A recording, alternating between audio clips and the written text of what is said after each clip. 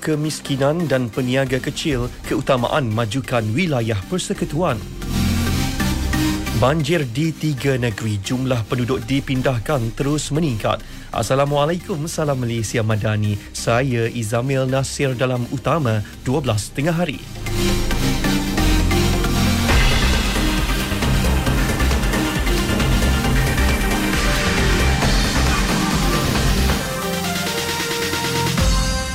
Isu kemiskinan bandar dan kemiskinan tegar serta peniaga kecil antara keutamaan di wilayah persekutuan. Menteri Jabatan Perdana Menteri Wilayah Persekutuan Dr. Zahia Mustafa berkata, antara fokus beliau adalah membawa misi dan visi yang sebelum ini diketengahkan Perdana Menteri Datuk Seri Anwar Ibrahim bagi memastikan wilayah persekutuan terus maju dan sentosa sekaligus meningkatkan ekonomi. Beliau ditemui media sebelum mengadakan taklimat bersama pegawai Jabatan Wilayah Persekutuan dan agensi di Putrajaya. Menurut Dr. Zaliha, fokus lain adalah isu legasi melibatkan masalah perkampungan kampung baru, persediaan wilayah persekutuan untuk penganjuran Tahun Melawan Malaysia pada 2026 serta sambutan ulang tahun ke-50 penubuhan wilayah persekutuan tahun depan. Dari sudut ekonomi pula, pembangunan di Labuan menjadi fokus. Ia sejajar dengan penekanan Perdana Menteri semasa lawatannya ke Pulau Bebas Cukai itu pada 7 Disember lalu bahawa Labuan perlu dimajukan sebagai hub ekonomi dan pelancongan. Sementara itu, Menteri Pertahanan Datuk Seri Muhammad Khalid Nordin memulakan tugas secara rasmi di Kementerian Pertahanan hari ini. Ketibaan beliau pada kira-kira pukul 8.30 pagi disambut Ketua Setiausaha Kementerian Datuk Seri Isham Ishak, Panglima Angkatan Tentera Jeneral Tan Sri Muhammad Abdul Rahman serta pengurusan tertinggi dan warga Kementerian Pertahanan. Semasa di dataran Wisma Pertahanan, beliau menerima tabik hormat kawalan kehormatan utama daripada Batalion Pertama Regimen Askar Melayu Diraja sebelum menghadiri mesyuarat tertutup oleh pengurusan tertinggi Kementerian Pertahanan. Datuk Seri Muhammad Khalid mengimbas mesin perakam waktu tepat pukul 8.40 pagi. Rabu lalu, beliau menerima nota serah tugas daripada bekas Menteri Pertahanan Datuk Seri Muhammad Hassan. Jumlah penduduk terjejas banjir yang ditempatkan di Pusat Pemindahan Sementara PPS di Kelantan, Terengganu dan Selangor terus mencatat peningkatan. Di Kelantan, jumlah penduduk yang dipindahkan di Tanah Merah dan Kuala Krai meningkat kepada 1,201 orang daripada 336 keluarga berbanding 933 orang daripada 249 keluarga malam tadi. Menurut portal info bencana Jabatan Kebajikan Masyarakat, kesemua mangsa sedang berlindung di 18 PPS.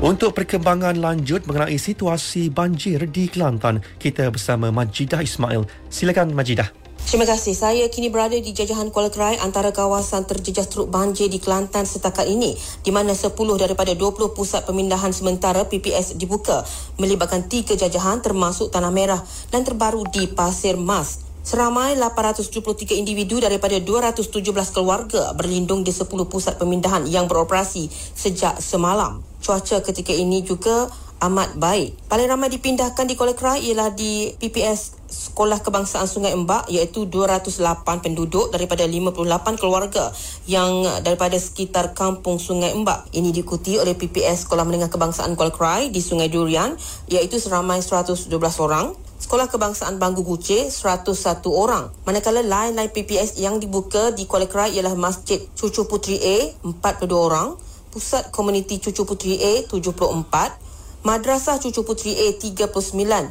dan pejabat veterina 58 orang. Sekolah Kebangsaan Cenulang pula menyaksikan seramai 91 orang berada di PPS dan di Madrasah Kampus 10 seramai 69 orang. Manakala hari ini satu lagi PPS dibuka, iaitu Sekolah Kebangsaan Kampung Rahmat di Pasir Mas yang menempatkan 12 penduduk daripada 3 keluarga. Laporan Majidah Ismail untuk Berita Radio.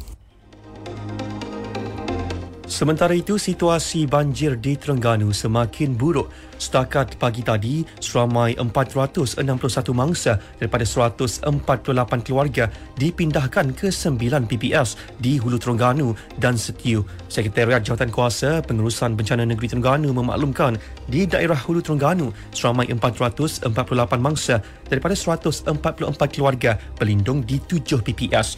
Manakala di Setiu yang menjadi daerah terbaru dilanda banjir semalam, menyaksikan 2 PPS dibuka di Kampung Besut dan Surau Mak Bakas. Di Selangor pula, sebanyak 35 keluarga ditempatkan di PPS SK Jaya Setia dan Balai Raya Parit Mahang, Kuala Selangor. Menurut portal publicinfobanjir.water.gov.my, Sungai DRS Batu Lapan, Kuala Langat berada pada tahap bahaya apabila merekodkan paras air setinggi 2.07 meter. Manakala paras air Sungai Kelang di Bandar Kelang di tahap waspada dengan paras air 2.79 meter pagi tadi. Dalam pada itu, luruan monsun dijangka berlaku Ahad ini hingga 23 Disember. Met Malaysia dalam kenyataannya memaklumkan fenomena itu berpotensi membawa hujan berterusan di timur Semenanjung, barat Sarawak dan timur Sabah dalam tempoh berkenaan. Pada masa sama, angin kencang dan laut bergelora juga dijangka berlaku di Laut Cina Selatan. Orang ramai khususnya yang tinggal di pesisir pantai dinasihatkan sentiasa berwaspada.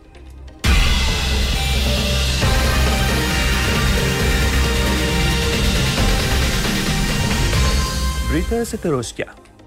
Seorang suri rumah dan 2 anaknya maut selepas kereta dinaiki bertembung sebuah trailer di kilometer 17 Jalan Lipis Benta di Penjom dekat Kuala Lipis, Pahang awal pagi tadi. Ketua Polis Daerah Lipis, Superintendent Azli Muhammad Nur berkata, nahas pukul 2.25 pagi tadi menyebabkan kesemua mangsa meninggal dunia di tempat kejadian akibat cedera parah di kepala dan badan. Mereka yang meninggal dunia ialah Nur Faizah Rizwan, 34 tahun, beralamat di Kok Lanas, Kelantan, serta 2 anaknya, Muhammad Haris Adrian Muhammad Azman, 10 tahun dan Muhammad Hafi Azman, 3 tahun. Manakala pemandu trailer berusia 48 tahun tidak mengalami kecederaan. Kejadian dipercayai berlaku selepas kereta dinaiki 3 beranak itu hilang kawalan semasa melalui selekor menyebabkannya masuk ke laluan bertentangan dan merempuh trailer tersebut.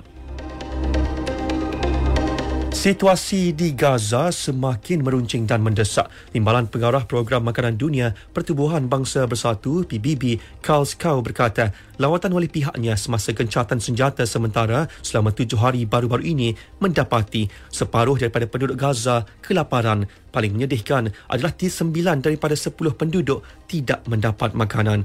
Mereka terpaksa menahan lapar setiap hari. Serangan rejim Zionis tanpa henti menyebabkan Gaza diambang kehancuran. Sehingga kini, 18,787 rakyat Palestin terkorban, 50,897 pula cedera. Sementara itu, Amerika Syarikat mahu perang Israel-Hamas ditamatkan dalam masa terdekat. Menurut jurucakap White House, John Kirby, perbincangan mengenainya telah diadakan antara penasihat keselamatan negara Jack Sullivan dengan pihak Israel di Tel Aviv. Kirby bagaimanapun berkata Washington tidak menetapkan sebarang syarat dan garis masa untuk mereka berbuat demikian.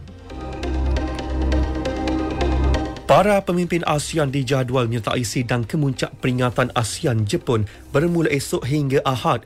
Penganjuran sidang kemuncak itu bertepatan dengan sambutan ulang tahun ke-50 Persahabatan dan Kerjasama ASEAN Jepun. Fellow kanan East Asian International Relations EAIR Caucus, Dr. Hu Chiu-ping berkata, kebanyakan pembangunan seperti di Jakarta, Kuala Lumpur, Phnom Penh dan Hanoi dibentuk mengikut dasar industri Jepun. Pelaburan Jepun juga konsisten dan stabil sehingga kemunculan gelombang baharu dari China dan Korea Selatan.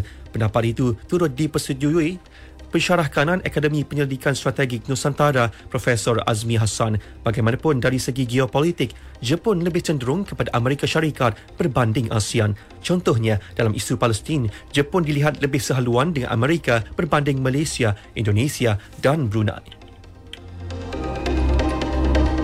Seorang pekerja loji nuklear Fukushima, Jepun dikesan mempunyai tahap radiasi tinggi pada bahagian hidungnya. Bahagian radioaktif dipercayai melekat pada muka pekerja itu ketika dia menanggalkan topeng muka selepas selesai melakukan tugas. Operator Tokyo Electric Power, TEPCO, memaklumkan individu berkenaan tidak mengalami masalah kesihatan serius. Imbasan penuh juga menunjukkan tiada pencemaran dikesan pada bahagian dalaman pekerja tersebut.